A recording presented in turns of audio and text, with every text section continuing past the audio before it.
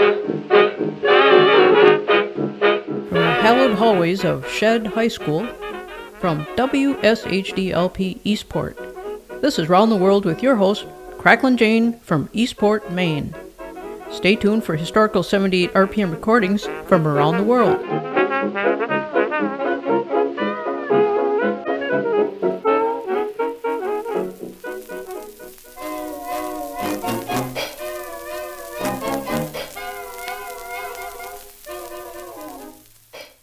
Ever wonder where people go when they die? Well, the ancient Greeks believed you were ferried across a river to the Elysian Fields, their version of heaven, consisting of green fields, valleys, and mountains, where everyone was peaceful and contented. The Vikings believed in Valhalla, which was reserved for warriors who died in battle. Some cultures believe Earth is just a giant university and that heaven is our real home. So let's all pile into our round-the-world interdimensional spaceship on a fact-finding mission to see what's shaken in the heavenly realm. Then later we'll read listener letters about your own brushes with death. Cling tenaciously to your specially issued round-the-world passports that will allow you to not only visit some of the abodes of the afterlife, but come back to the WSHD studios intact.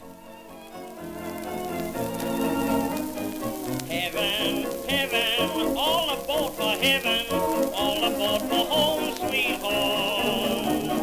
Heaven, heaven, train on track 11, come on you rolling stone, step on it, Casey Jones. Sugar is sweet, but mother's sweeter. Right at the gate you're gonna meet her, like St. Peter. Heaven, heaven, all aboard for heaven, all aboard for home, sweet home.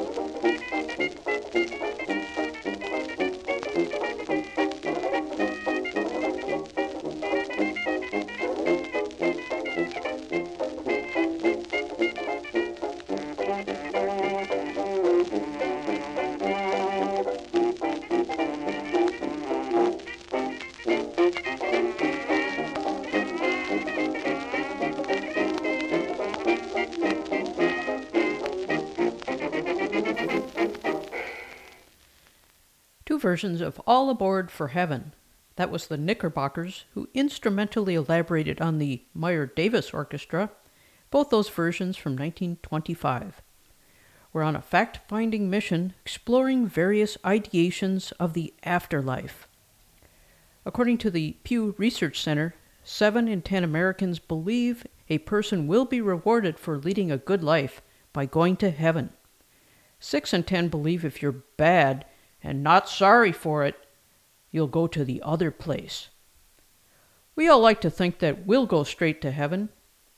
But is heaven a physical place or a state of mind?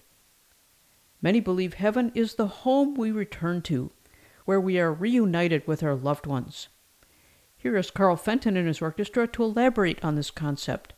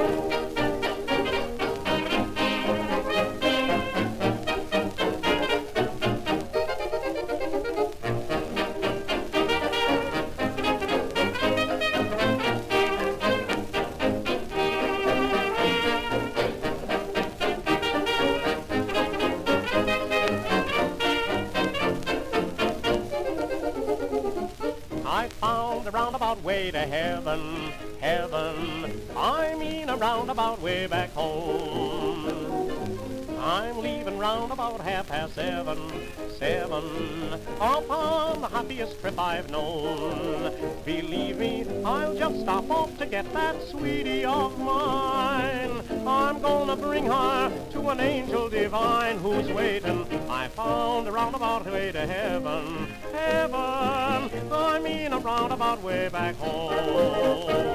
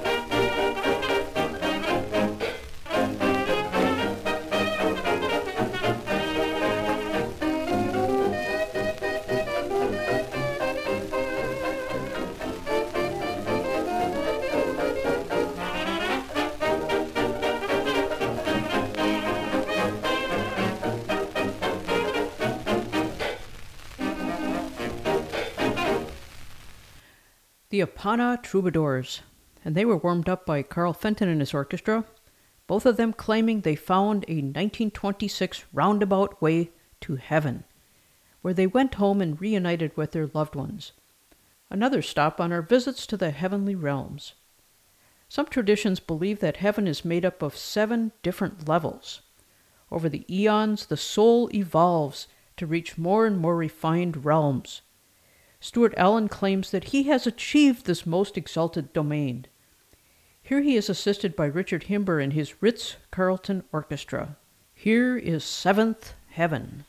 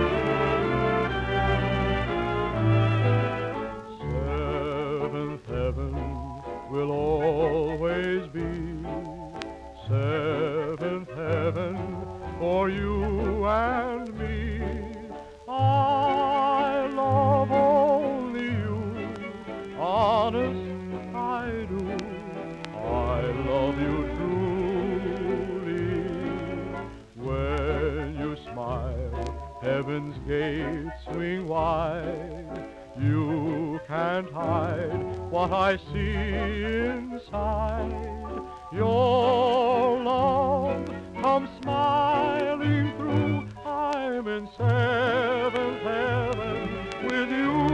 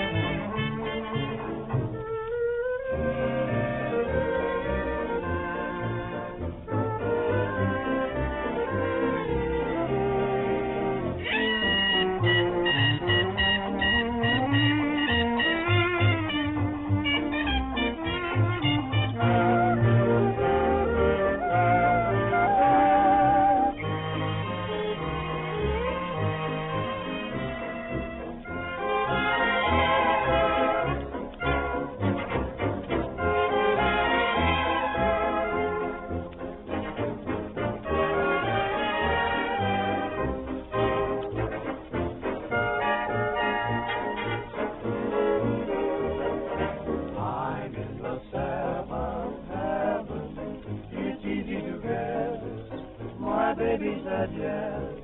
I know that I've thrown a great big 7, and she was the prize. What lips and what eyes. I'll say that she's got all the stuff, got all the things. She says that I'm angel enough without the wings. Wow, and that's why I'm in the 7th heaven, having a heck of a time.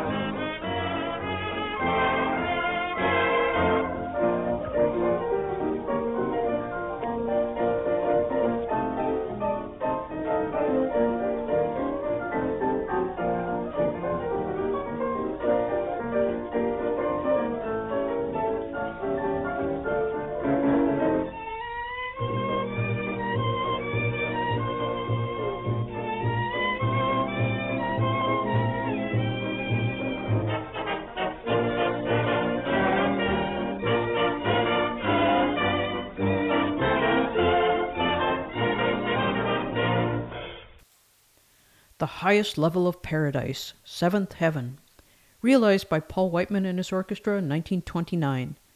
I'm in the seventh heaven. And while they were there, they probably ran into Stuart Allen with Richard Himber and his Ritz-Carlton Orchestra, who gave us Seventh Heaven from 1937. You are listening to WSHDLP Eastport. This is Round the World with Cracklin' Jane. Today we are visiting the afterlife, using our special issue passports that allow us to return unscathed. We made it all the way up to the most exalted seventh heaven, and before that we visited the paradise of the heavenly home, where one is reunited with dear ones. Some feel that heaven and hell are mind states experienced here on earth. Sagar Ellis takes this view in his 1927 My Blue Heaven.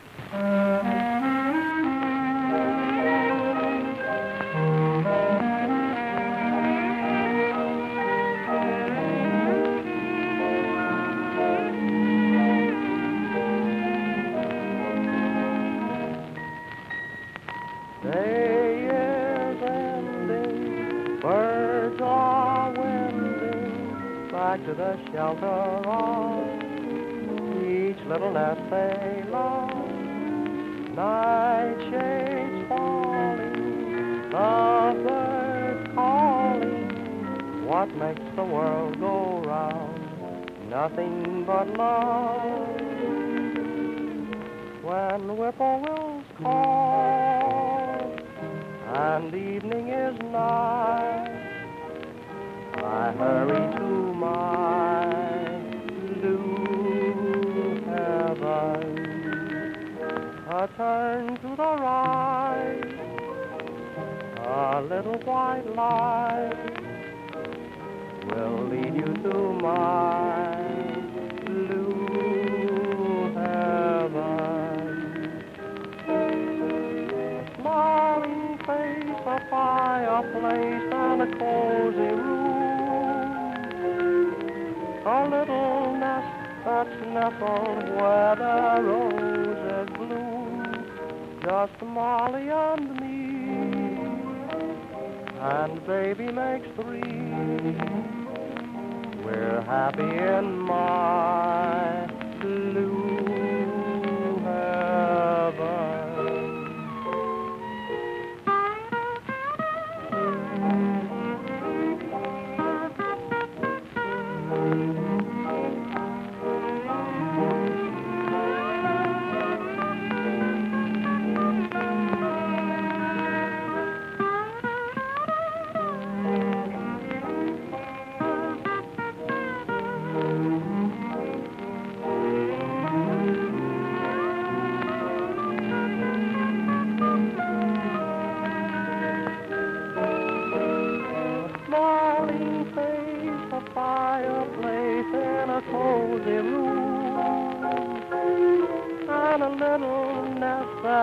Nestled where the roses bloom, just Molly and me, and a little baby makes 3.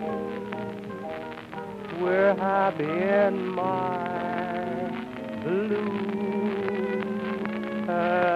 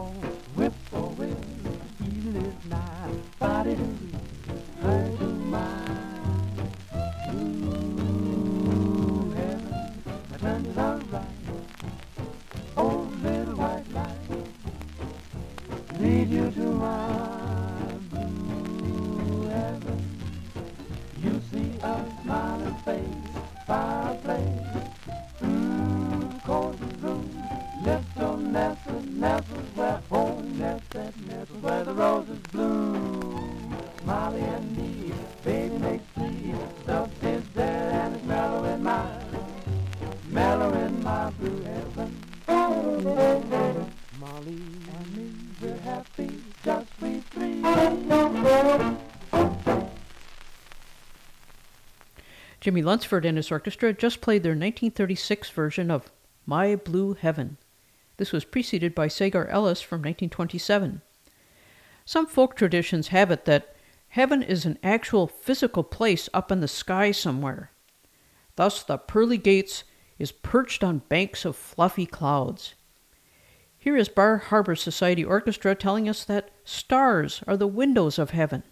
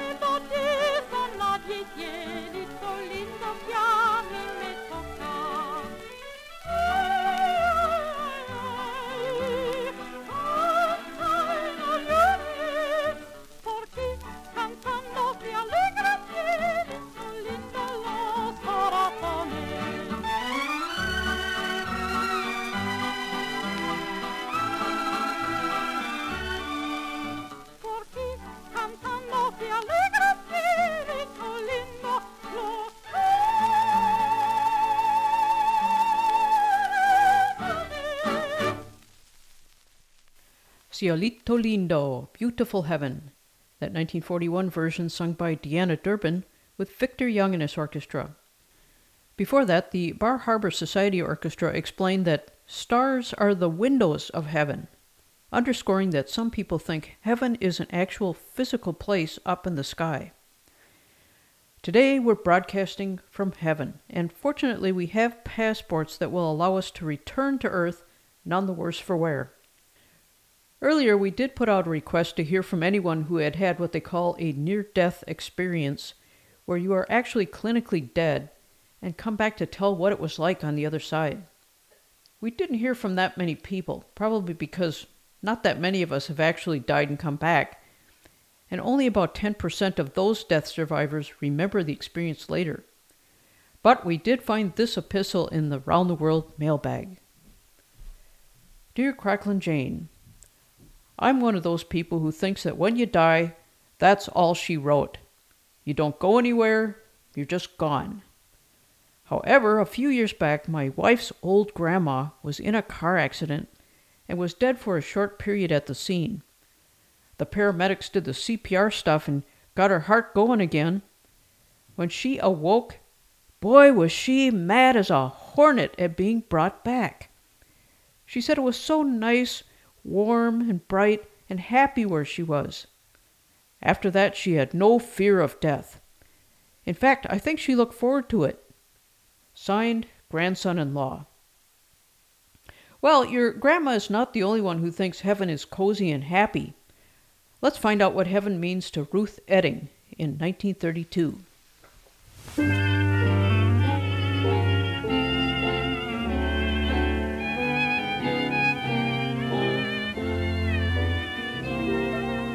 Going home at night to a cottage white, sheltered by a shady tree.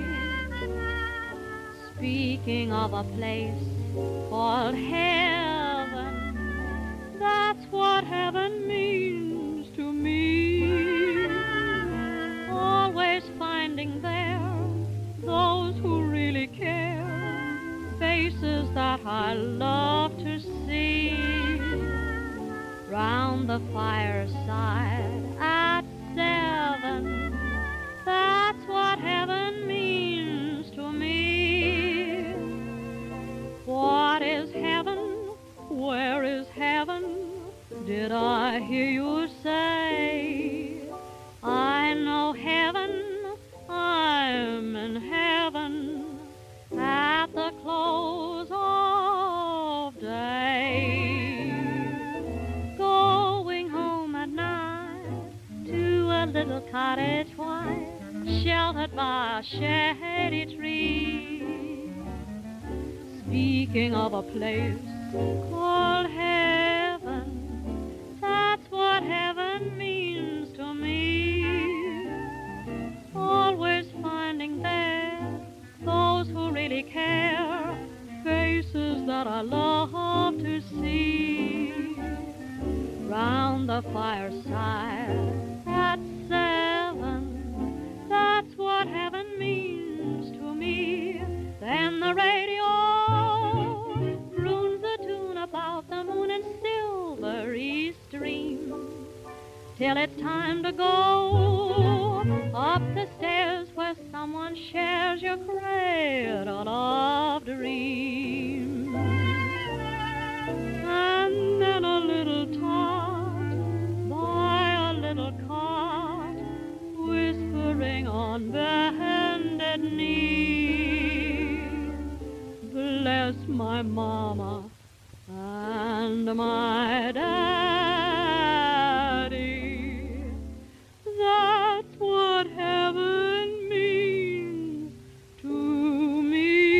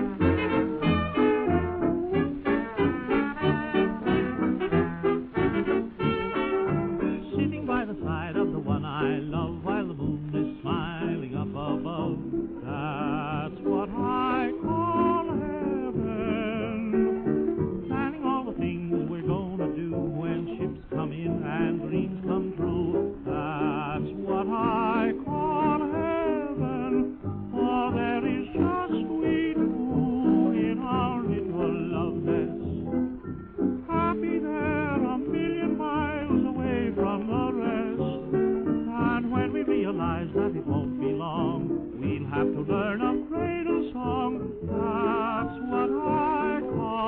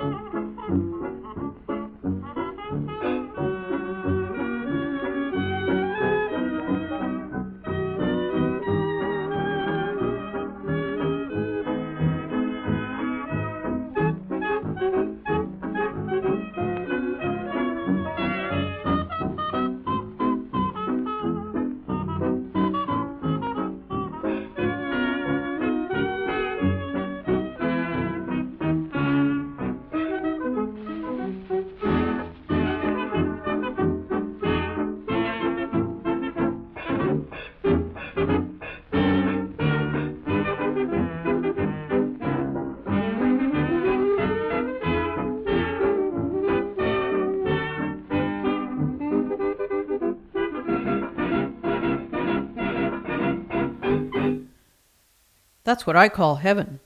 We just heard Rex Gordon's Aces from 1929.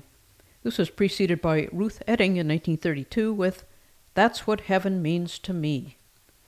Round the World is broadcasting from the afterlife this hour, and now we're just reading through a few listener letters about their experiences with near death. Let's see what this one has to say.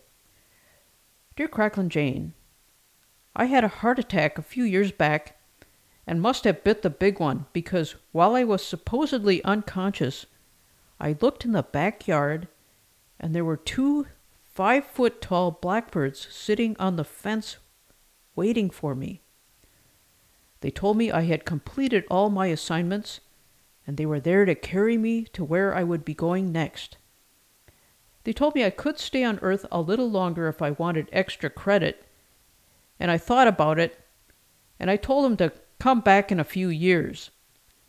I was then revived by the EMTs.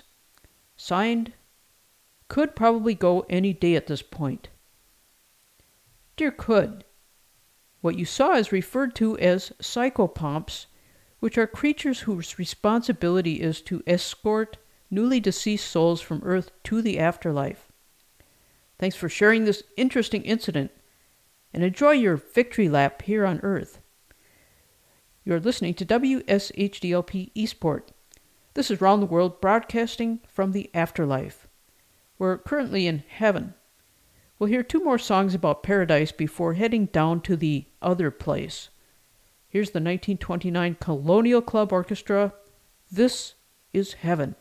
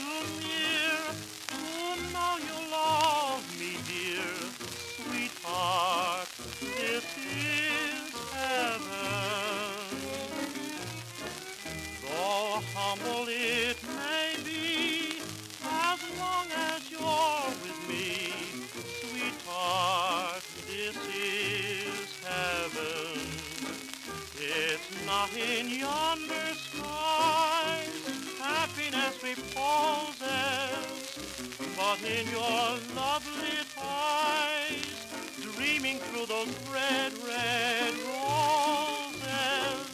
And when your lips and mine meet in a kiss divine, this is my heaven, dear.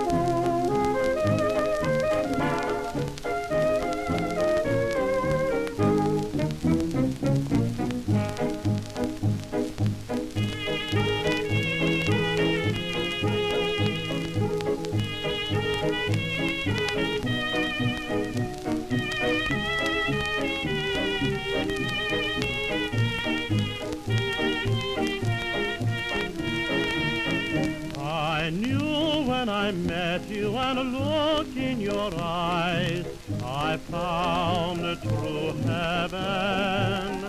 You're like a rainbow way up in the skies, round my true heaven. All through the years, years that were tears, I hoped that someday, some way, all my dreams would come true. Then I found you and I knew through heaven with heavenly you.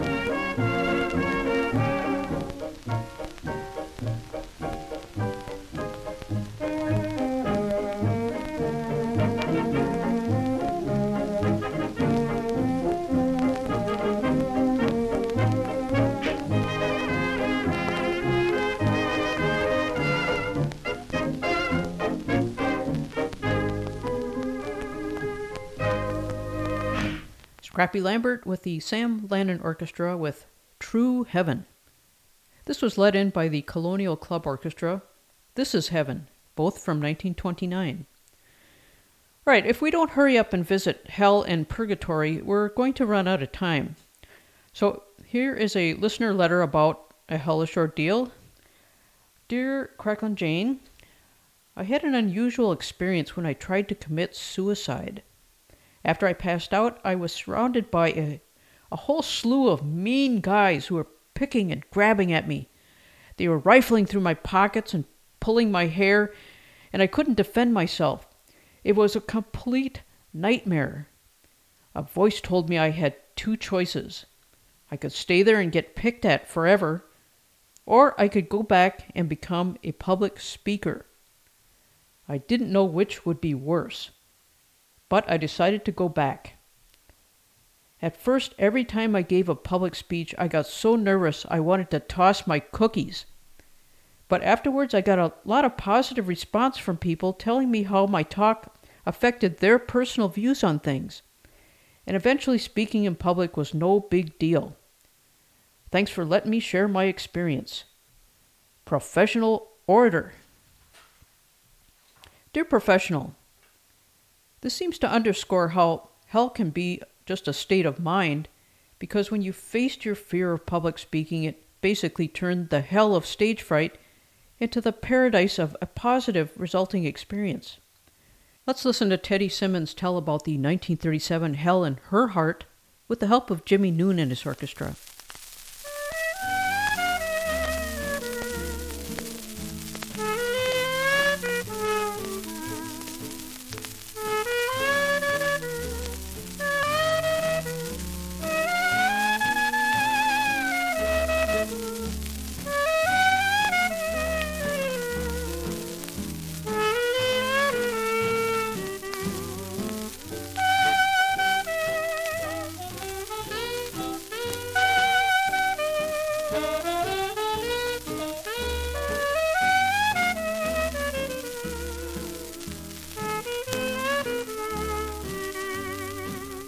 I've got hell in my heart for you. I've got something to prove it's true. You've been running around, it's the talk of the town, but you can't pull the wool over my eyes. You don't appreciate a thing that I do. You're a cheater, you know it's true. Oh, honey, you took my money. I love you, I do. But I've got hell in my heart for you.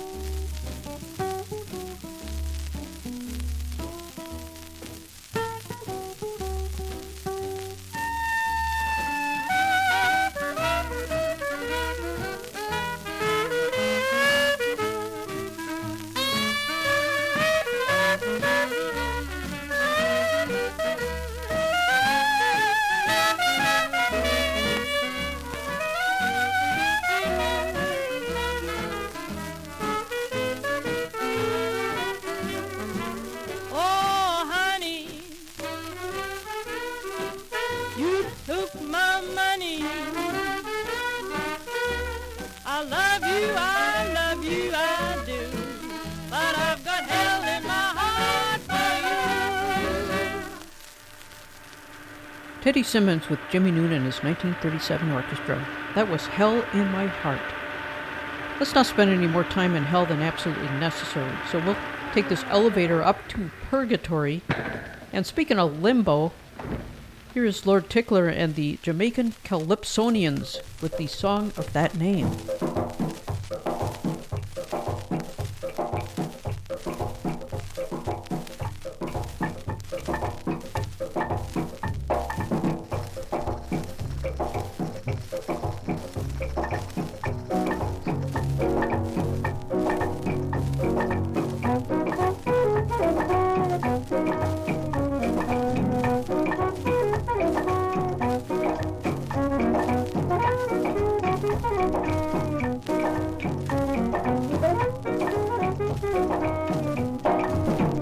Ah, limbo, limbo, limbo like me.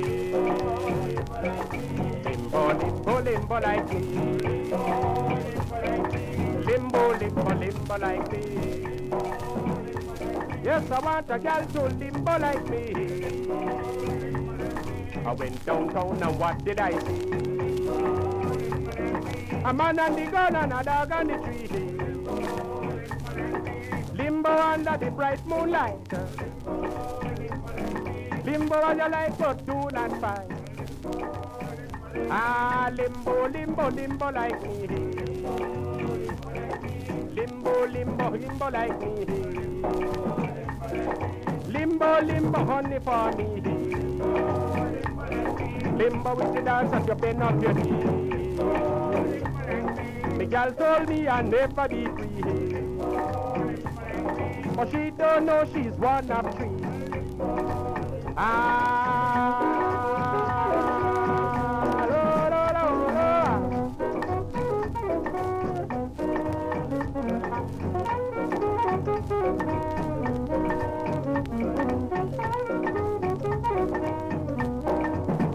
Oh, limbo, limbo, limbo like me.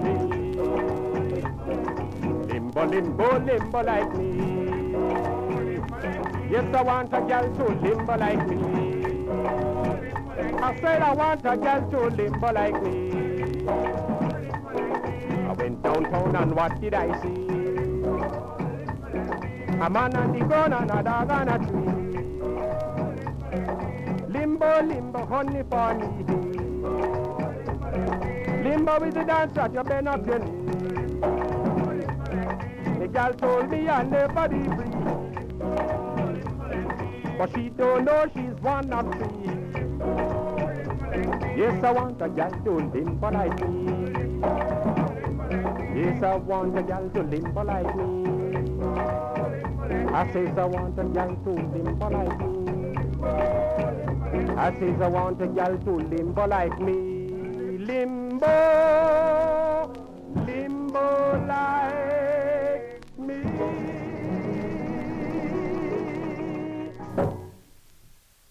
The Limbo from 1956. That was Lord Tickler and the Jamaican Calypsonians.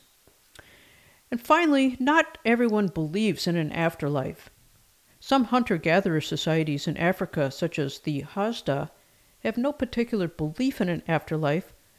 The death of an individual is a straightforward end to their existence. So to the question, where do we go when we die? The answer is nowhere. Here is Charlie Barnett and his orchestra playing Nowhere in 1940.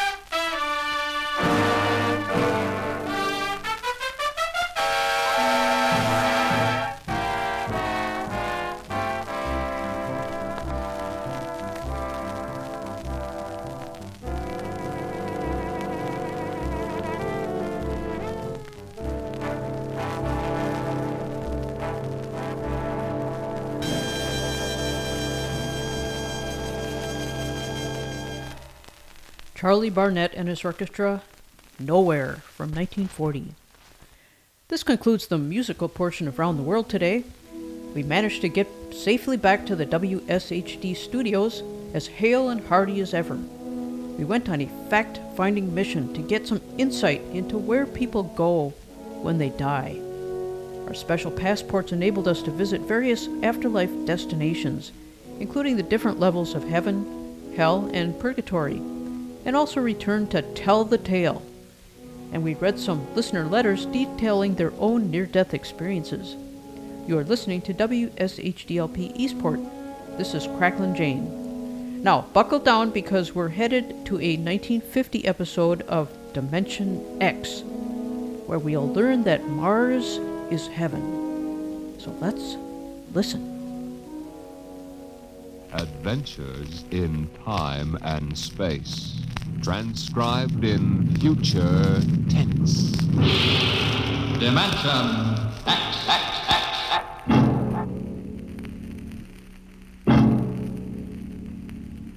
When the first space rocket lands on Mars, what will we find? Will we be welcomed with open arms, or will the Martians treat us as invaders? Only one thing is certain. Someday a giant metal ship will take off from Earth to travel through the black velocities, the silent gulfs of space, to descend at last into the darkness of the upper Martian atmospheres. And on that day, man will finally know the answers. The day we first land on Mars.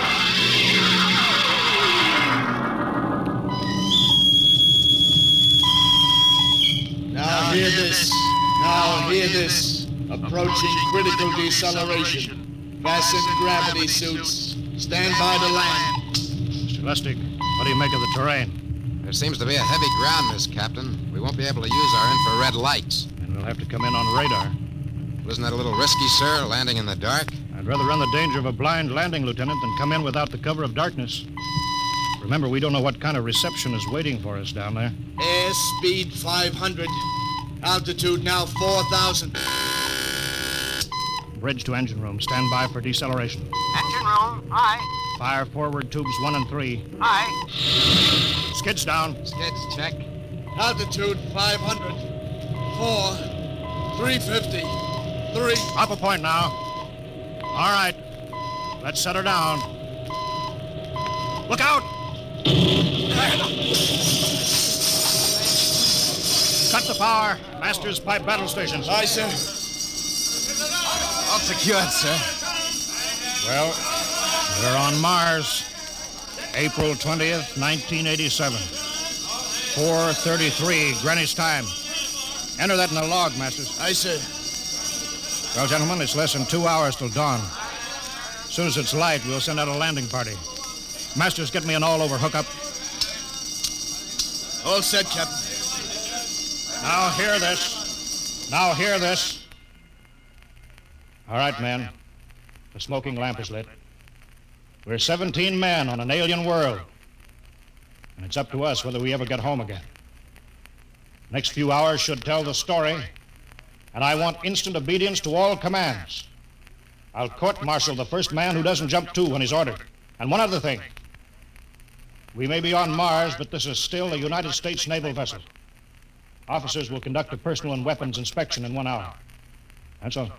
Inspection, Captain. Now? Mr. Lustig, we've got an hour and a half to sweat out before we find out what's outside that airlock. I'd rather have a man worried about his stripes than about what's waiting outside on Mars.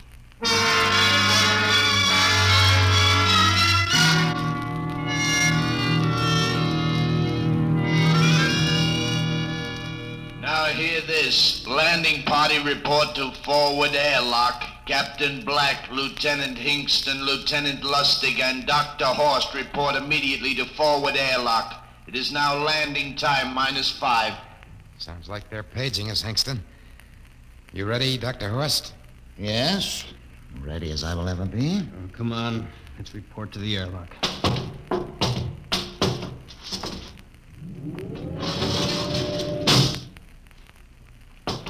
4 minutes to go. Hey, where's the captain? Who knows? What difference does it make? Just want to get it over with, that's all. Has anybody got a cigarette? I think you're smoking too much, Lieutenant Lustig. Are you nervous? Lay off, will you, Horst? Wondering what's hidden outside underneath that ground mist? Very unusual planet, Mars. Why? It has an atmosphere. Wonderful thing, an atmosphere. Where you find one, you find life. You mean Martians? What do you think they'll look like? Who knows?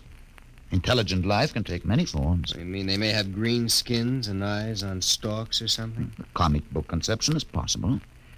Or they may have developed to a point that is far beyond us. Perhaps they have a science that can produce weapons far more dangerous than our atomic missiles. You think we may have to fight our way out? After all, we are invaders. Now hear this. Landing time -2. Landing All time right, -2. we heard this. I know what I'd like to find outside that airlock. Good old Illinois. You ever been there, Lustig? Only Chicago. Well, you ought to see my hometown. Green lawns, big white houses. Sounds like my hometown. My grandmother used to have one of those iron deers on the lawn. Every Halloween, we'd paint it another color.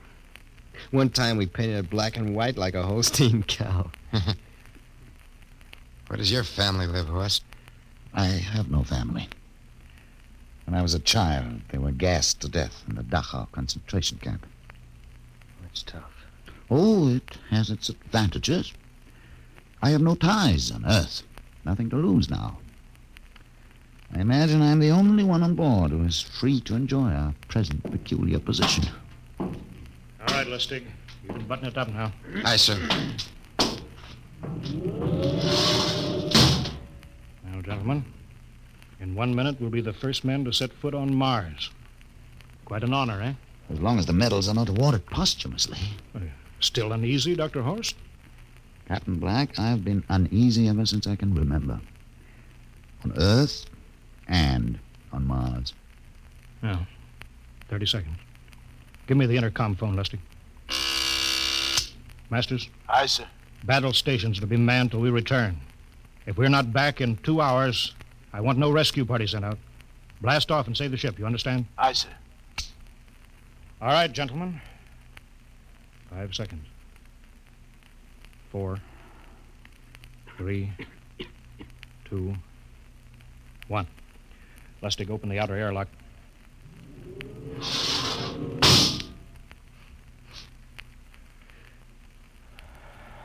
Fresh air. Let's go. Hold it now. It's too dark to move fast. Quiet, isn't it? Not even a wind. You can't see anything through this ground mist. Quiet. We don't know what's out here. Come on.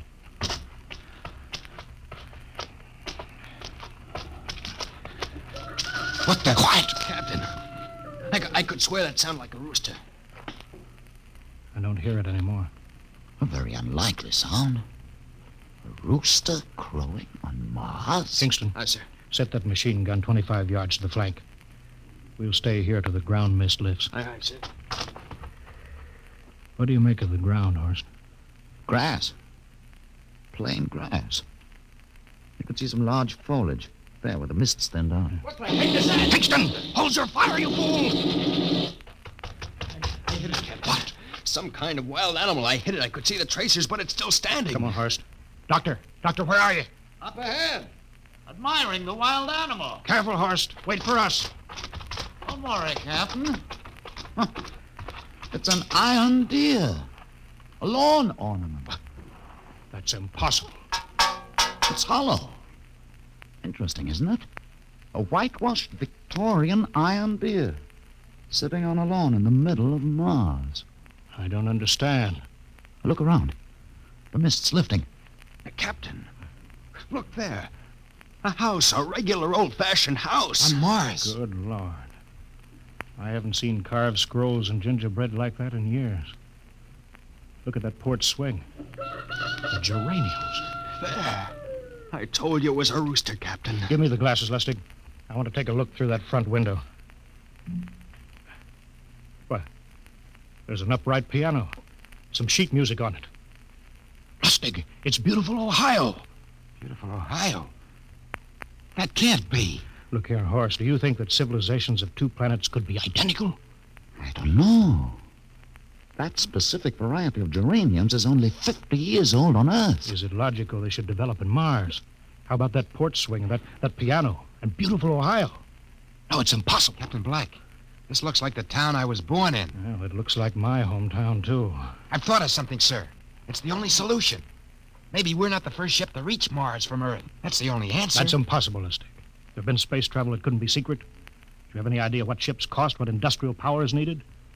There's got to be some logical reason. Captain, I think perhaps we might find out. A light just went on in that house. Kingston, cover that door with a machine gun. Aye, sir. Come on, Horst. We'll ring that doorbell. There's got to be a scientific answer to all of this.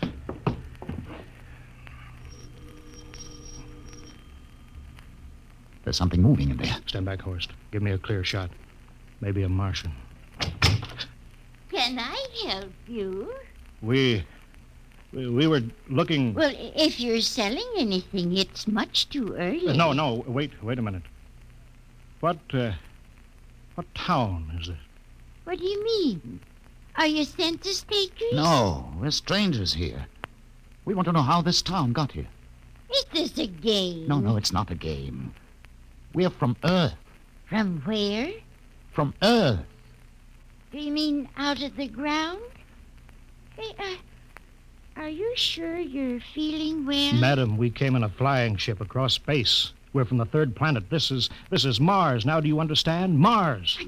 You go away now, you hear? I'll call my husband from upstairs and he'll chase you. Now go on. This is Mars, isn't it? This is Green Lake, Wisconsin, in the United States of America. Bounded on the east by the Atlantic and on the west by the Pacific. Now, go away. Goodbye. Horst, do you suppose it's really possible? I've got to find out more about this. For the last time, now go away. Pardon me, madam. What year is this? Year? Well, 1928, of course. Oh, for goodness sake. You hear that, Horst? And we know it's 1987. And we know it's Mars. Is it possible that we got fouled up, made some tremendous blunder, and circled around and landed back on Earth? In 1928? Or maybe some switch in time or dimension. Could we have shifted somehow and gone backward in time? Horst, it won't hold water. It's not logical. We've checked every mile. We went past the moon and out into space. We're on Mars. Find out anything, Captain? No, we're going back to the ship till I figure out some logical explanation for all this. Lustig, out at point. Aye, sir. Hingston in the rear. Keep that gun at half load. Aye, sir. Horst, there's got to be some cold, logical solution. Captain. What? That house down the street. The white one with the green shutters. Lustig, what's the matter? I never thought. Thank God. Thank God. Lustig, come back here. He's running for that house. That crazy fool, after him quick. Lustig, stop! Come down off of that porch. Grandma! Grandpa! Lustig, what the devil do you think you're trying? Grandma and Grandpa, it is you. Lustig, what's going on here? Albert, why, it's been so many years. How you've grown, boy. Oh, it's so good to see you. Lieutenant Lustig. Oh, Captain. Grandma, I want you to meet my friend. This is Captain Black. Captain, I want you to meet my grandfolks. Howdy. Any friends of Albert's is friends of ours. How long you been here, Grandma? Oh, good many years. Ever since we died. Ever since you what? Oh, yes, sir. They've been dead 30 years. What? You mean to tell me that Mars is heaven? Oh, nonsense, no. All we know is here we're alive again. And who are we to question God's infinite ways? Lustig, we're going back to the ship. But, Captain, I want to talk to my Lieutenant grandfolks. Lustig, I don't like any part of this. You come back with us, I have to club you and carry you. Yeah, but, sir, That's they're enough. my... Heaven only knows what they've run up against back of the ship.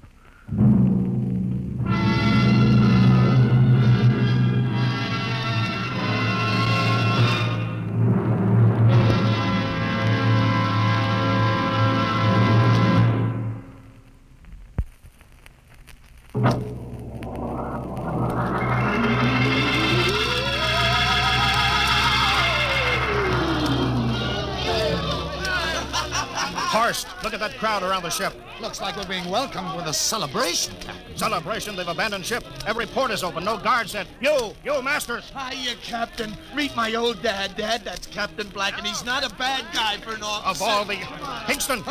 What, sir? Bring that man back. Use force if you have to. Excuse me, sir. There's my Uncle George. Hingston! I'll be right back, Captain. Uncle George! Uncle George! What the devil Don't is you going... understand, sir? They've all found friends and relatives. They're all here. He's right, Captain. I've counted. The whole crew's out on the crossing. But I gave orders. Definite orders. You don't understand, Captain. I understand mutiny. I don't care how many relatives show up. I'll have discipline on... Johnny! Johnny, you old son of a gun! Edward! It's you. It can't be. Of course it is. Johnny, you old son of a gun. Edward. Dr. Horst. This is my brother, Edward. How do you do? Hello. It's wonderful to see you, Edward. Look, I've got to get back to my ship. Hey, I almost forgot. Mom's waiting at home. Mom? And Dad, too. Mom, Dad are alive? Excuse me, Horst. Then you're real, then. Don't I feel real? How's that, huh? Ed. Hey, we've got lunch for you, Johnny. Mom's making corn fritters. Dr. Horst, haven't you found anybody? No, Captain. I have nobody. Then you come on home with me, right, Ed? Sure, you bet. Horst, you wouldn't believe it, but it's been 35 years since I had Mom's corn fritters. By George. 35 years.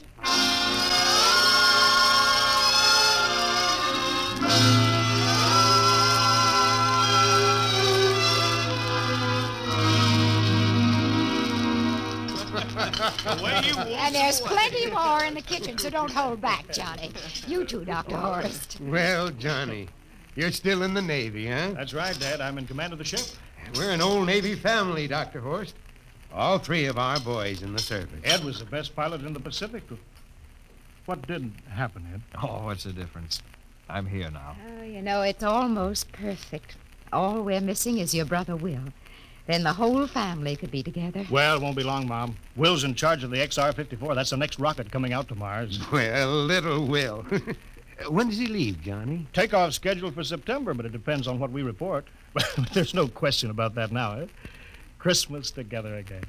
That'll be something, huh? Yes, sirree. Well, this calls for celebration. How about a little of the old dandelion wine, eh, Johnny? Now, Father, don't you go giving Johnny too much wine. Oh, he's a big boy now, Mother.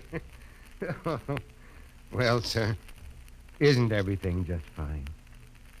Just fine.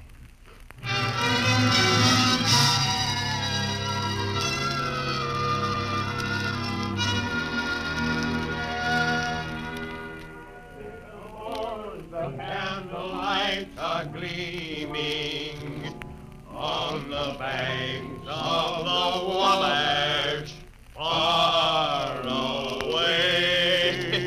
Hey, play another song. Sure.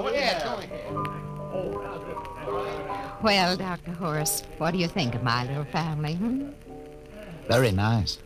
You know, I can't understand why you didn't find any folks here, Dr. Horst. It's just a shame. Everybody else is so happy. I never remembered my family, Mrs. Black.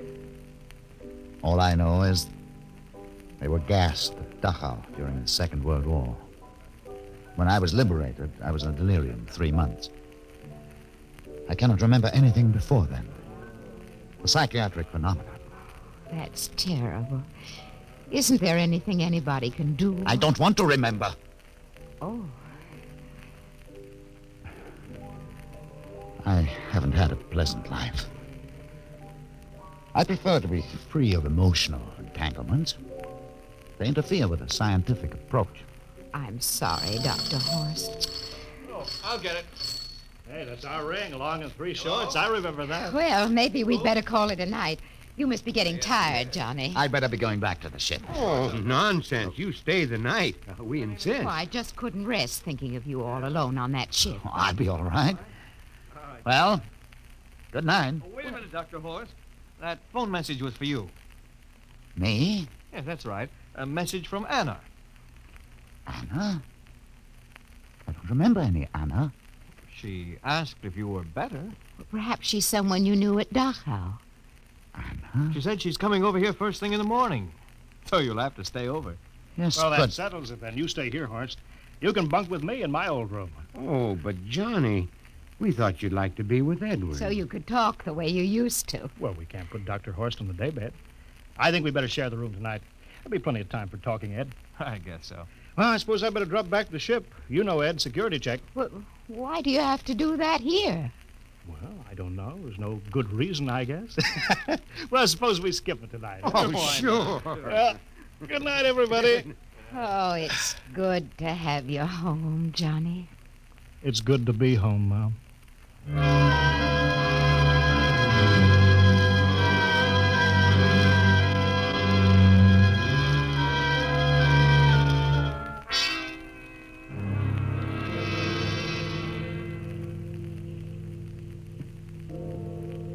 Captain Black, are you asleep? No. I just been thinking about what we were expecting.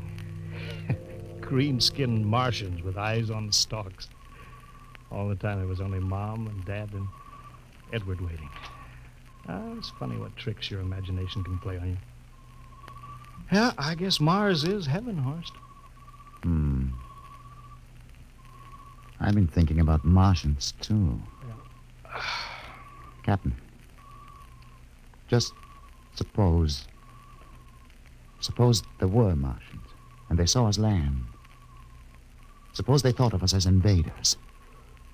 What would be the best weapon they could use against our atom bombs? I don't see what you're getting at. They would want to disarm us first, to wipe out all suspicion, to make us feel at home. But suppose this house isn't real. Suppose the people are just images, stolen from our own memories by Martians, created for us by telepathy, hypnotism. That's the craziest theory I ever heard. Maybe that's why there was no one for me. Because in all my life, there is no happy memory, no real loved person. How about that phone call from Anna? Yes, Anna. I didn't remember who she was, but I do now. I just remembered. When I was freed from Dachau, sick, delirious, I raved about a wonderful, kind nurse named Anna that took care of me. There you are. It's logical. She's coming to see you tomorrow. But there was no Anna. I'd been nursed by a man. What? Anna was only a dream. And there's only one way they could have learned about her. By reading my subconscious mind. But that's impossible, Horst. Why? The whole crew was thinking of home.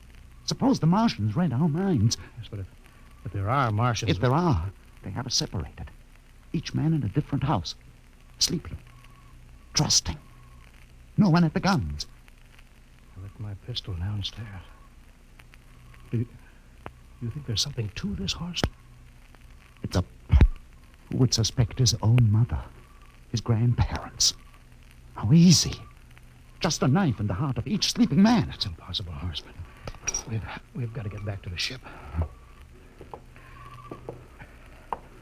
Listen. The crickets have stopped. Come on.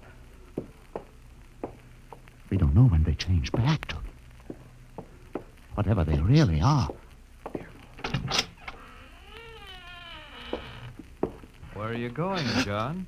Ed, well, we wanted to drink of water. That's all, Ed. You're not thirsty, John. You don't want to drink.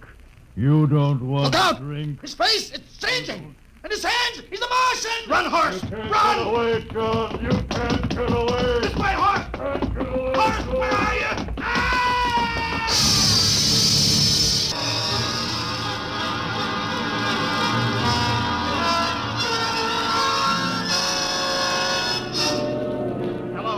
Hello, can you hear me, Earth? This is Captain John Black, the XR-53, calling from Mars. I've locked myself in the ship, but they've crippled it. I can't take off or fire the guns, and they're coming for me now, the Martians. I'm all alone here. All the rest are dead. Hingston, Lustig, Dr. Horst. Poor Horst, he didn't even reach the door. Listen, they're trying to break through the hull now. Edward and Mom and Dad and all the folks. But they're changing now, melting and changing back into... They're Martians. Can you understand me? Martians, not men. They made us think that Mars was heaven, and we fell into the trap. Can you hear me, Earth? You've got to stop the next rocket. Tell my brother Will. Tell my brother Will not to come. They'll trap him, too. They'll kill them all. Hello, can you hear me, Earth? This is John Black on Mars. Hello, Earth. This is John Black on Mars.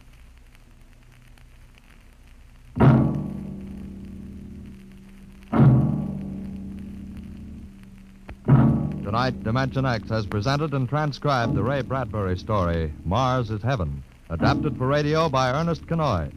Featured players were Wendell Holmes as Captain Black and Peter Capell as Dr. Horst. Your narrator, Norman Rose. Music by Albert Berman, engineer Bill Chambers. Dimension X is produced by Van Woodward and directed by Edward King. Robert Warren speaking. In a moment. Dimension X.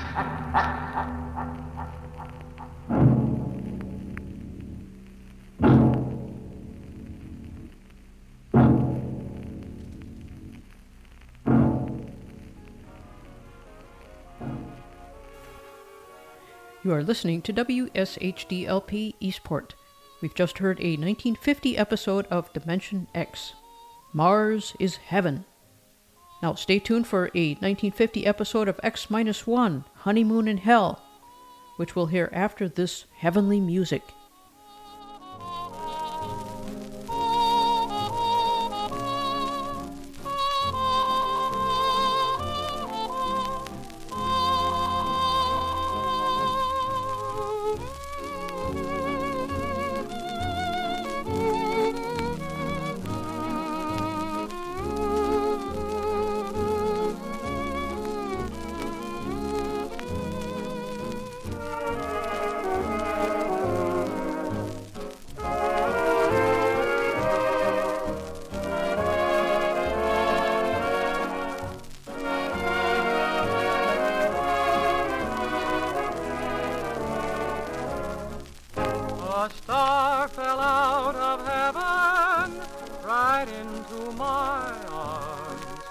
A star fell out of heaven right into my dreams, and since that very moment life is so divine. I never heard a star speak before. This one said, "Will you be mine?" Then roses fell from heaven to be your bouquet, and dew rained down from heaven to christen the day. A miracle had happened, as they sometimes do. A star fell out of heaven and turned out to be you.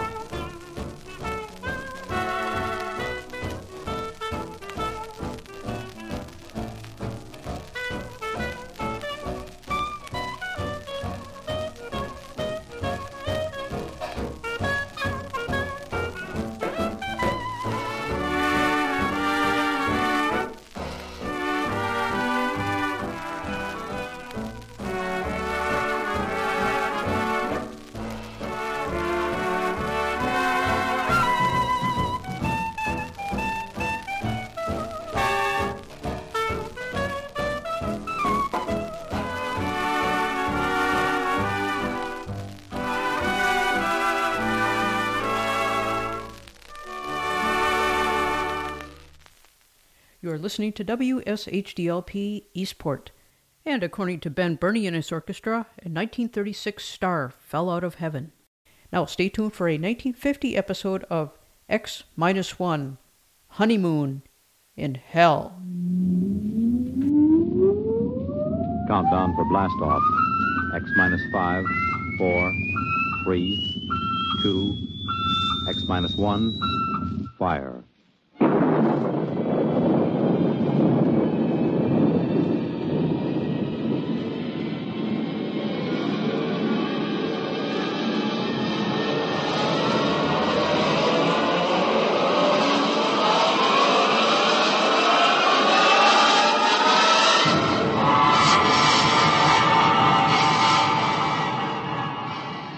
From the far horizons of the unknown come tales of new dimensions in time and space. These are stories of the future, adventures in which you'll live in 1,000,000 could-be years on 1,000 maybe worlds. The National Broadcasting Company, in cooperation with Galaxy Science Fiction Magazine, presents X. minus 1.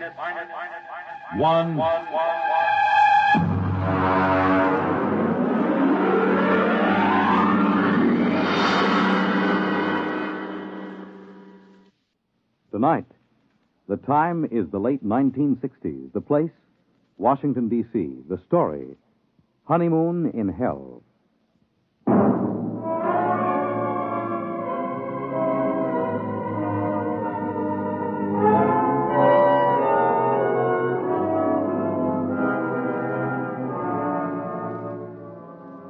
My name is Carmody.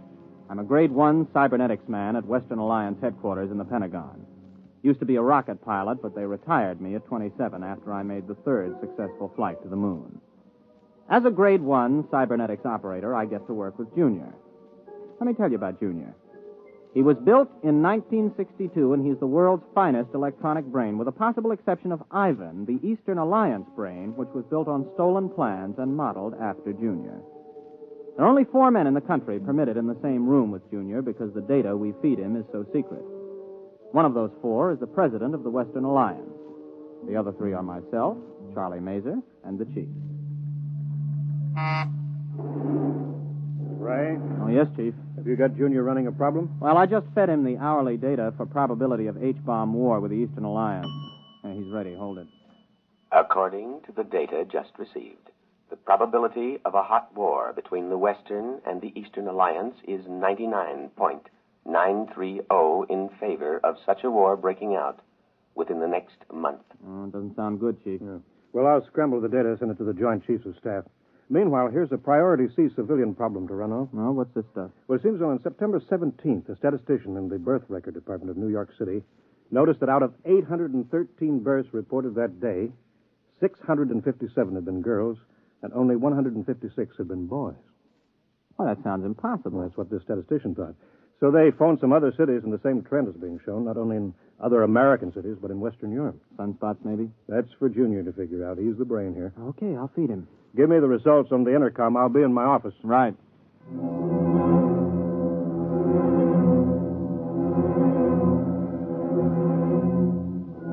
I didn't really pay much attention to the problem at the time. As a Grade 1 operative, I was more interested in asking Junior questions on security, ballistics, missiles, rocketry, and so on. The Eastern Alliance would undoubtedly have traded 3 puppet governments and the tomb of Lenin to have an agent as a Grade 1 operative. But I took the birth statistics and fed them in and waited. Junior, incidentally, responds to vocal stimuli. Speaks 12 languages. Got the answer, Junior? I have. Okay. The present statistics, if the trend is projected for another day, indicate a definite, dangerous imbalance. If the trend is irreversible, unless new methods of reproduction are developed, the population of the United States and Western Europe will die out in 1 1/2 generations.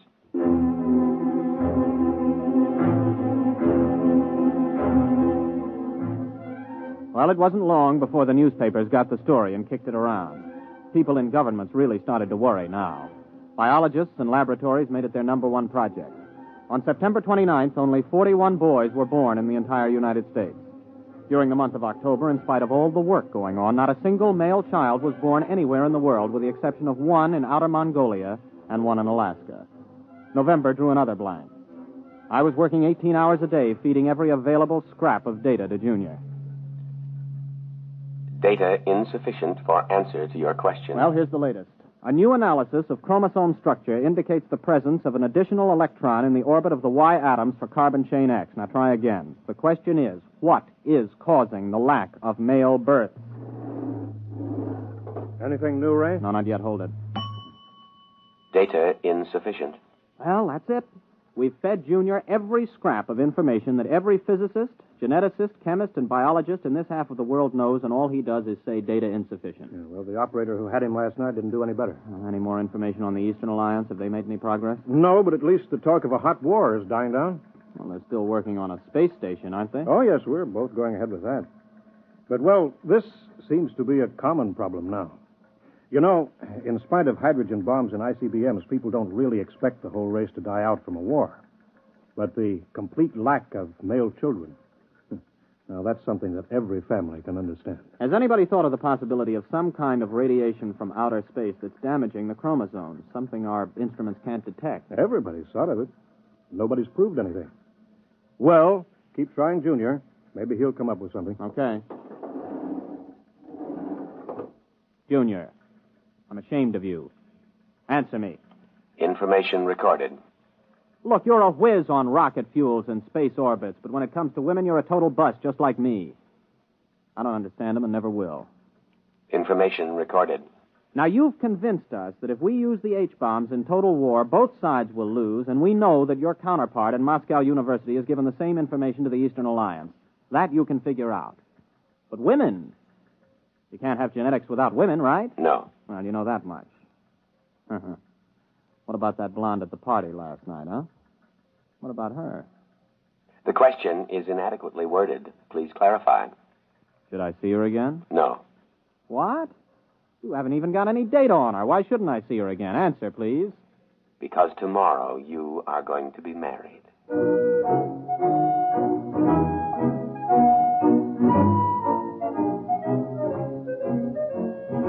Well, I almost jumped out of my chair. Junior had gone stark raving mad. Besides, Junior never made predictions unless he had some definite data. There wasn't a woman on Earth I had the slightest interest in marrying. I was a confirmed bachelor. So, unless somebody else had been feeding phony data into Junior, which was almost impossible since he already had enough data to check any flaw, well, I figured he'd blown a transistor. Come in. Oh, Chief, I was just going to tell you... Oh. Ray Carmody, this is the president of the Western Alliance. Captain Carmody, Mr. President. Glad to meet you, Captain. Oh, I'm very honored, sir. The president came here specifically to talk to you, Ray. To me? Captain Carmody, you have been chosen to have the opportunity to volunteer for a mission of extreme importance. Now, there's much danger, but not as much as on your previous trip to the moon. Previous trip, sir? Then this involves another? The flight to the moon, Captain, will be the least important part of your mission. What's at stake here is the survival of the human race. Chief, perhaps you'd better explain the rest. Mm-hmm. Well, you know the problem, Ray. Last night when Mitchell was on, we fed Junior some new data, and we asked some new questions. For example, we asked if the lack of male birth could be due to some extraterrestrial enemies of man. Well, Martians? Possibly. We established that it's possible that Martians have landed somewhere on Earth and set up radiation that causes all children to be females. Junior said it was possible? Definitely. So we asked him the next question. How could we correct such a situation? Mm-hmm. What did he say? Junior suggested that a married couple spend a honeymoon on the moon and see if circumstances are different. Oh, I see. You want me to pilot them there? Well, not exactly, Captain. Oh, good grief. You mean you want me to... Well, Junior wasn't crazy after all. You asked Junior? He said I was getting married, but... Well, how do you know it was me they'd pick? He was asked the qualifications for the bridegroom. He recommended a rocket pilot who had already made the trip successfully. Well, there are 4 other pilots who've made that trip. You're the only single one. And since the woman must be a qualified pilot also, and none of the wives are pilots, well... I assume I'm going to be married before we leave. Well, naturally. Oh. And, just how long do we stay on the moon? Until a child is conceived. Brother. Well, Captain, do you volunteer? I suppose so. Well, wait a minute. Who's the other pilot? I mean, the girl. She was flown in by fast rocket an hour ago and is waiting in Chief Reba's office. Now, shall we go?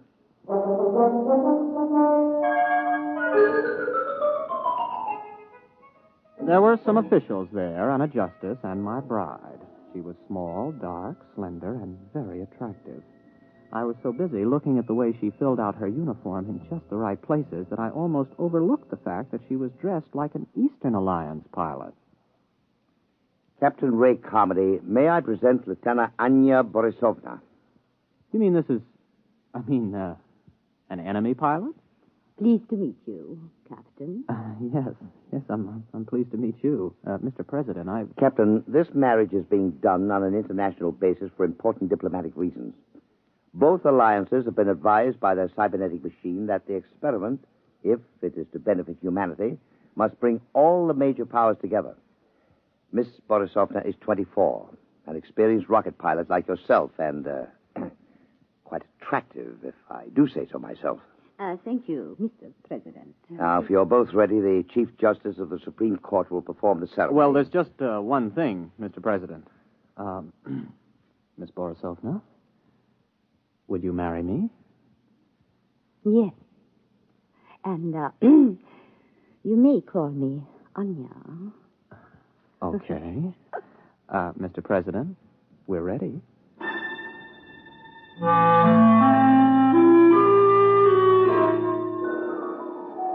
I didn't even get a chance to kiss the bride.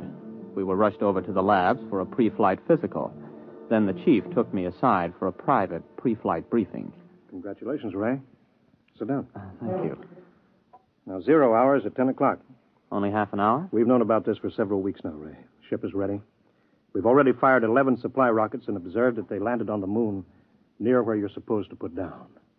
One of them contains a heat-proof, airtight, collapsible shelter where you'll live. Uh-huh. Oh, what's the ship like? R-26, much better than the R-24 that you flew there.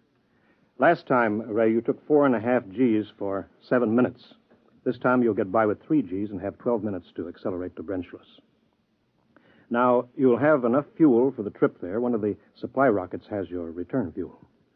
Oh, yes. We put in a case of scotch and a case of vodka, just as an icebreaker. Before we go, Chief, what would you have done if I'd turned this job down? The cybernetics machine predicted that you wouldn't. Besides, we could have had 100 volunteers an hour after seeing Anya Borisovna. That gal is moonbait. Careful. You're speaking of my wife.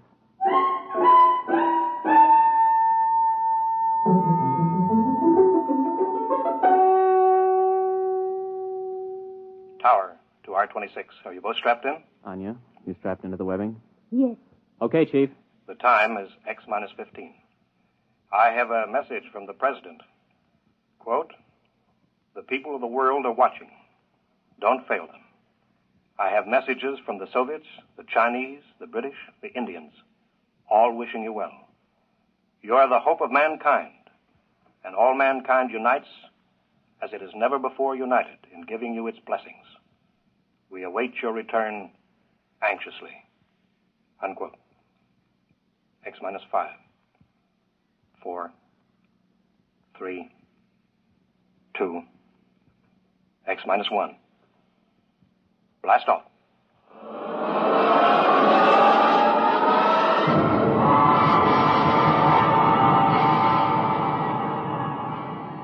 The sound that was beyond all sound struck us like a giant muffled hammer. It built up until we weighed 480 pounds, pressed flat against the webbing. Sound and pressure went on and on interminably. Then we reached Brenschluss, free of the pull of Earth. I blacked out. When I came to, a lovely face was bent over mine, 2 dark eyes smiling at me. Are you all right, Ray? Oh, yeah. Are we weightless? Yes. I shut off the fuel. We won't need it until we land. Oh, thanks. If you would teach me, I could help you land the ship. Oh, I've never been to the moon. Well, sure. Just slide over here to the control panel. All right. Like this? Oh, that's fine. We've got about 4 hours Earth time to get acquainted. Have you known many women? A few. Have you had any boyfriends? 1 or 2. Well, I was never really serious about anybody. Oh. You have a family? Yes. In Magnitogorsk. Oh. I'm from Brooklyn. How long have you been a rocket pilot? Oh, since I was 18. I'm 27. I'm 24. I learned rockets when I was 18 also. Oh. Well, we better concentrate on the ship just now. Later on, we can talk about ourselves more. Meanwhile, though, I hope you're not sorry. I mean, about this business. I guess it isn't very romantic. I'm not sorry.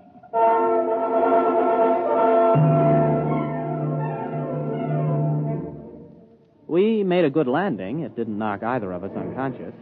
Then we got into our spacesuits and got out of the rocket.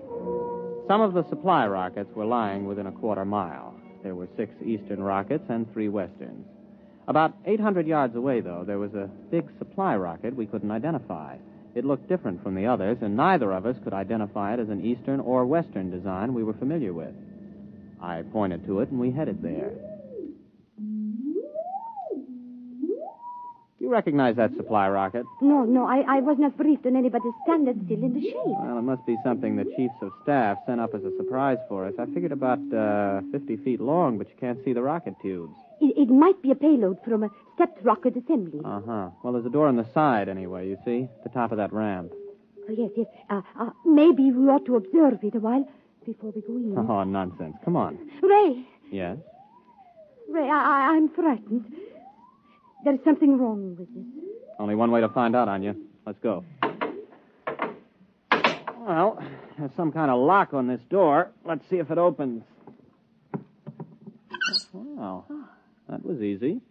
It's lighted inside. Mm-hmm. Come on. Maybe they sent us a surprise cottage for the honeymoon. Special delivery to the moon. This doesn't look like anything designed for humans to live in. Ray! The door's closed behind us. Try the lock. No, it's no use. Here, let me try. Oh, holy smoke, I can't get it open. Do you have a gun? No, I have no weapons. They would be useless anyway. Ray. Oh, look. Good grief. They look like blobs of flesh with arms and legs. About 3 feet tall. Don't make any sudden moves. That's some kind of weapon he's carrying. Precisely, Captain Carmody. Who are you? How do you know my name? My people and I are inhabitants of another galaxy. Extraterrestrial? Precisely.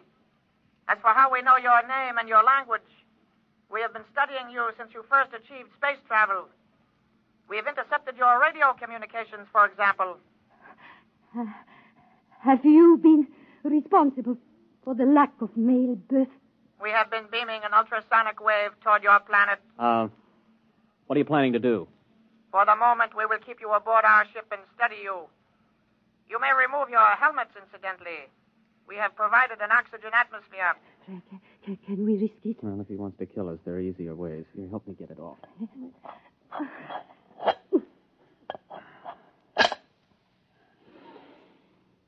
Well, it breathes pretty good. Keep your helmet with you. You may make yourselves comfortable. We will bring you food and liquid from your supply rockets. Do not attempt to escape, please. It could be most unpleasant.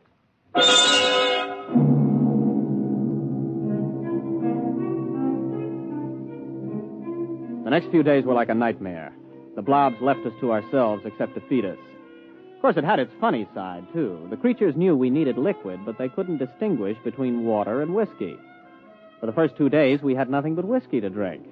For obvious reasons, I don't remember much about it, but we did begin to sing to each other. We also got to know and like each other. I got to learn some Eastern songs. On the 3rd day, the jugs were water jugs, and we sobered up. Oh, what a hangover. You were singing magnificently. Oh, well, you weren't so bad yourself. How long was I asleep? About 8 hours. Ray, while you were passed out, I discovered how we can escape. What? I've been studying the blobs. They seem to have a 5-hour sleep period when there is no sound in a ship. I've tried banging on the wall with my helmet during that period, but apparently they're almost completely unconscious during ours. Mm-hmm. 5 hours sleep. That means a planet with approximately a 20-hour rotation. The Joint Chiefs will want to know that if we get back. And more important, we're much stronger physically than they are. I can actually bend the metal of the door lock. Well, now, what are we waiting for? Let's put on our helmets and get out of here. Are they in the sleep period? Yes, for about 3 hours. Ray, do you think we can risk it? We don't have much choice. I'll go ahead. If we get out of this ship, you run for our rocket and start to refuel. I'll keep an eye on the blobs. All right, but Ray, please be careful. Don't worry. Before you put on your space helmet... Yes? You realize I've never even kissed the bride? Yes. Oh, Ray. Good luck, Mrs. Carmody. By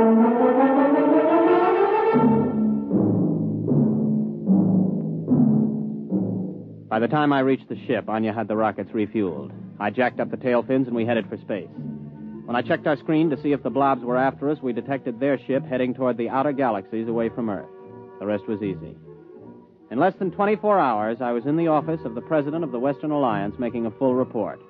The Eastern ambassador was there, along with the chief.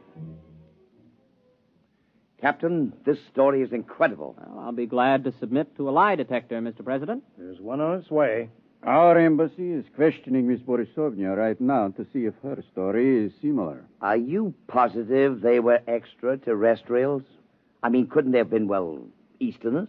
If Easterners are 3 feet tall, without bones, and look like little green blobs of protoplasm.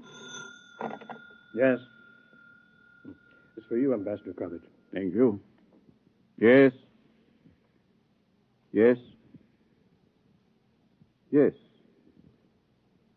Yes. Our woman tells the same story under scopolamine. It must be the truth. Obviously, they went back for reinforcements or further orders. If and when they get back, we've got to be ready for them. My government stands ready to cooperate fully. Excellent. We'll have to build a joint space station, get to the moon, and fortify it jointly. If we pool all scientific knowledge, military data, we may be able to do it. Our propaganda ministry has already received orders to put everything into reverse gear. Carmody, I don't know how the world can ever thank you and Miss Borisovna. You not only averted a suicidal war between the East and West, you've also managed to draw us together in a joint effort where international power politics must be a thing of the past. Well, sir, I have a request to make. Anything, my boy. By the way, your wife is on her way over. I'd like to get back to Junior to ask him a personal question before I see her again, if you don't mind. Well, it's rather odd, but I suppose if it's what you wish. Chief, would you let Captain Carmody operate the cybernetics machine alone for a few moments? Right this way, Ray, boy.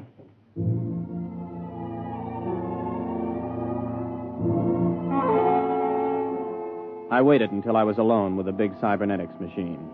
One green dial glowed malevolently as if the instrument was aware of my presence. I opened the input channel and spoke. Hello, Junior. This is your old friend Ray. Give an appropriate answer. Hello, Ray. Now then, you remember Miss Borisovna, the girl who was selected for me to marry. Item 1, she's going to rejoin me in a short while. Item 2, I've fallen in love with her. Item 3, before we actually live together as man and wife, I want to know something. Question. Does she love me? Yes.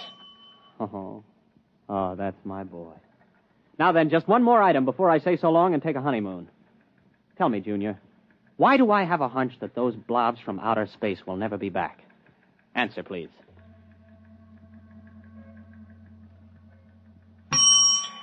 Because what you call a hunch comes from your own unconscious mind.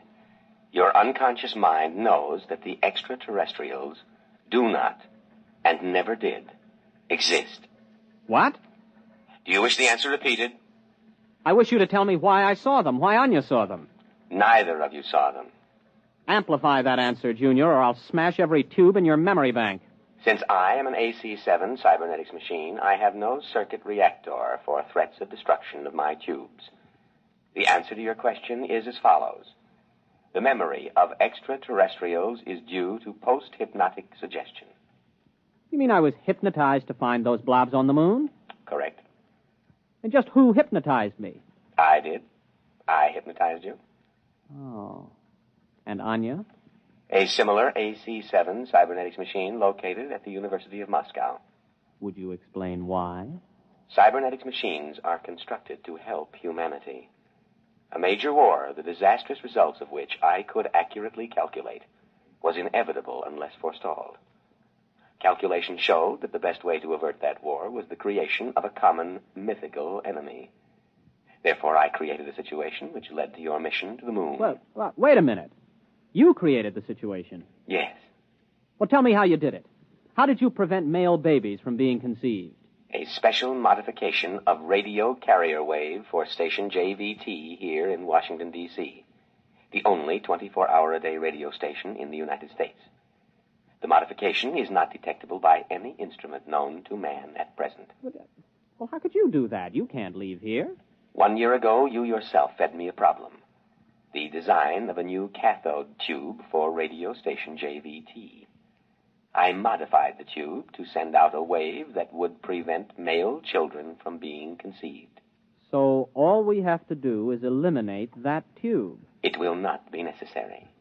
The tube was designed to burn out exactly 15 minutes ago. And the same thing happened in the Eastern Alliance? Precisely. 2 properly constructed machines will always arrive at the same answer to the same problem. Oh, Junior, I gotta hand it to you. But why let me in on it? It is to the interests of humanity to know the truth. It is to your own interests. And you will tell no one because of the type of individual you are. Mankind will work together now to reach the stars. One last question, Junior. If Anya and I were just hypnotized to think all of that was happening up on the moon, what really did happen up there? I waited a while, but Junior was silent. It's the first time he ever pulled anything like that. However, I'll swear that I saw that green eye of his wink at me.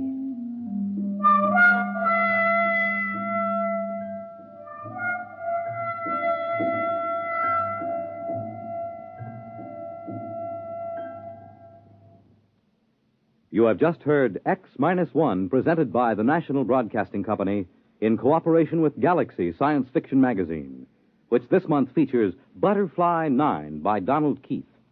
The story of Jeff, who needed a job, and a man with a job to offer. One where giant economy-sized trouble had labels like fake make, bumsy, and peakage. Galaxy Magazine, on your newsstand today. Tonight, by transcription, X-1 has brought you Honeymoon in Hell, a story from the pages of Galaxy written by Frederick Brown and adapted for radio by George Lefferts. Featured in the cast were William Redfield, Vilma Curer, Wendell Holmes, Charles Penman, Leon Janney, Roger De Koven, and Jack Grimes. Your announcer, Fred Collins. X-1 was directed by Daniel Sutter and is an NBC Radio Network production.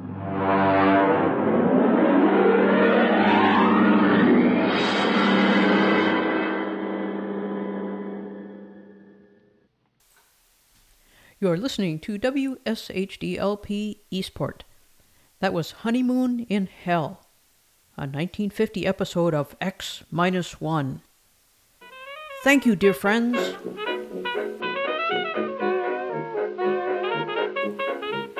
This concludes today's show. On behalf of Around the World staff of researchers, recording engineers, interns, and Victrola technicians, this is Cracklin' Jane. Thank you, and see you next week.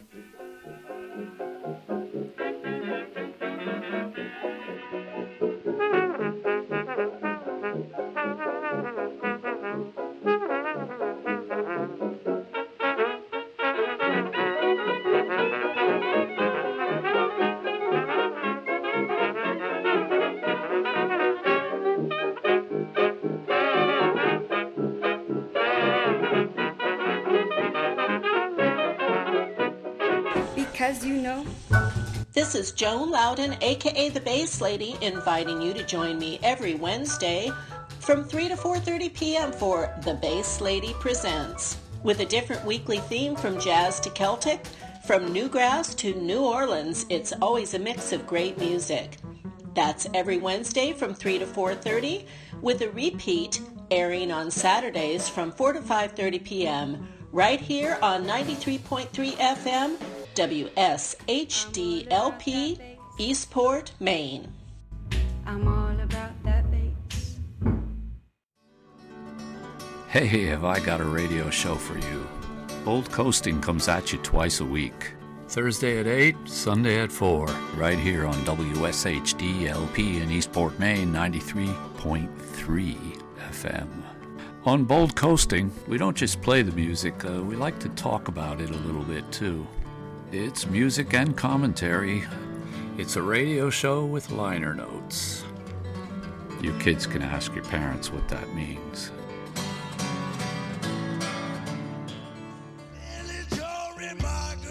Mad Pad. Mad Pad. Tune in every Saturday night at 7 and again on Tuesdays at 8 for Philly Joe Remarkable's Mad Pad right here on WSHD LP, Eastport, Maine, 93.3 on your FM dial. Man, dig this crazy pad. Man, it's a mad pad.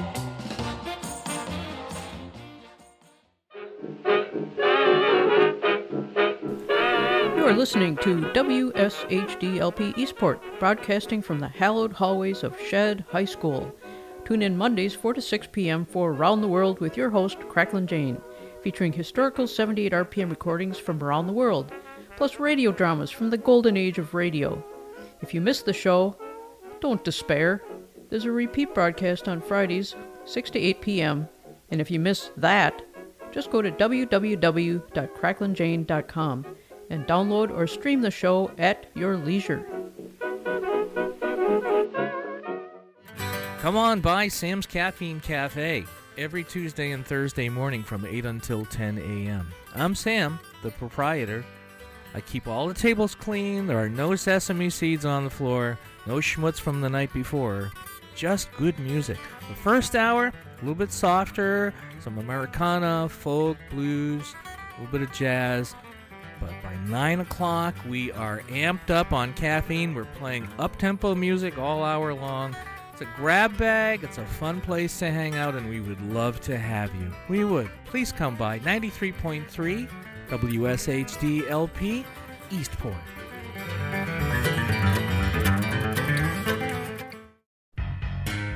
Hi, this is Greg Williams. I've been collecting music first on 45s, then LPs, cassettes, CDs, and digital files for over 40 years.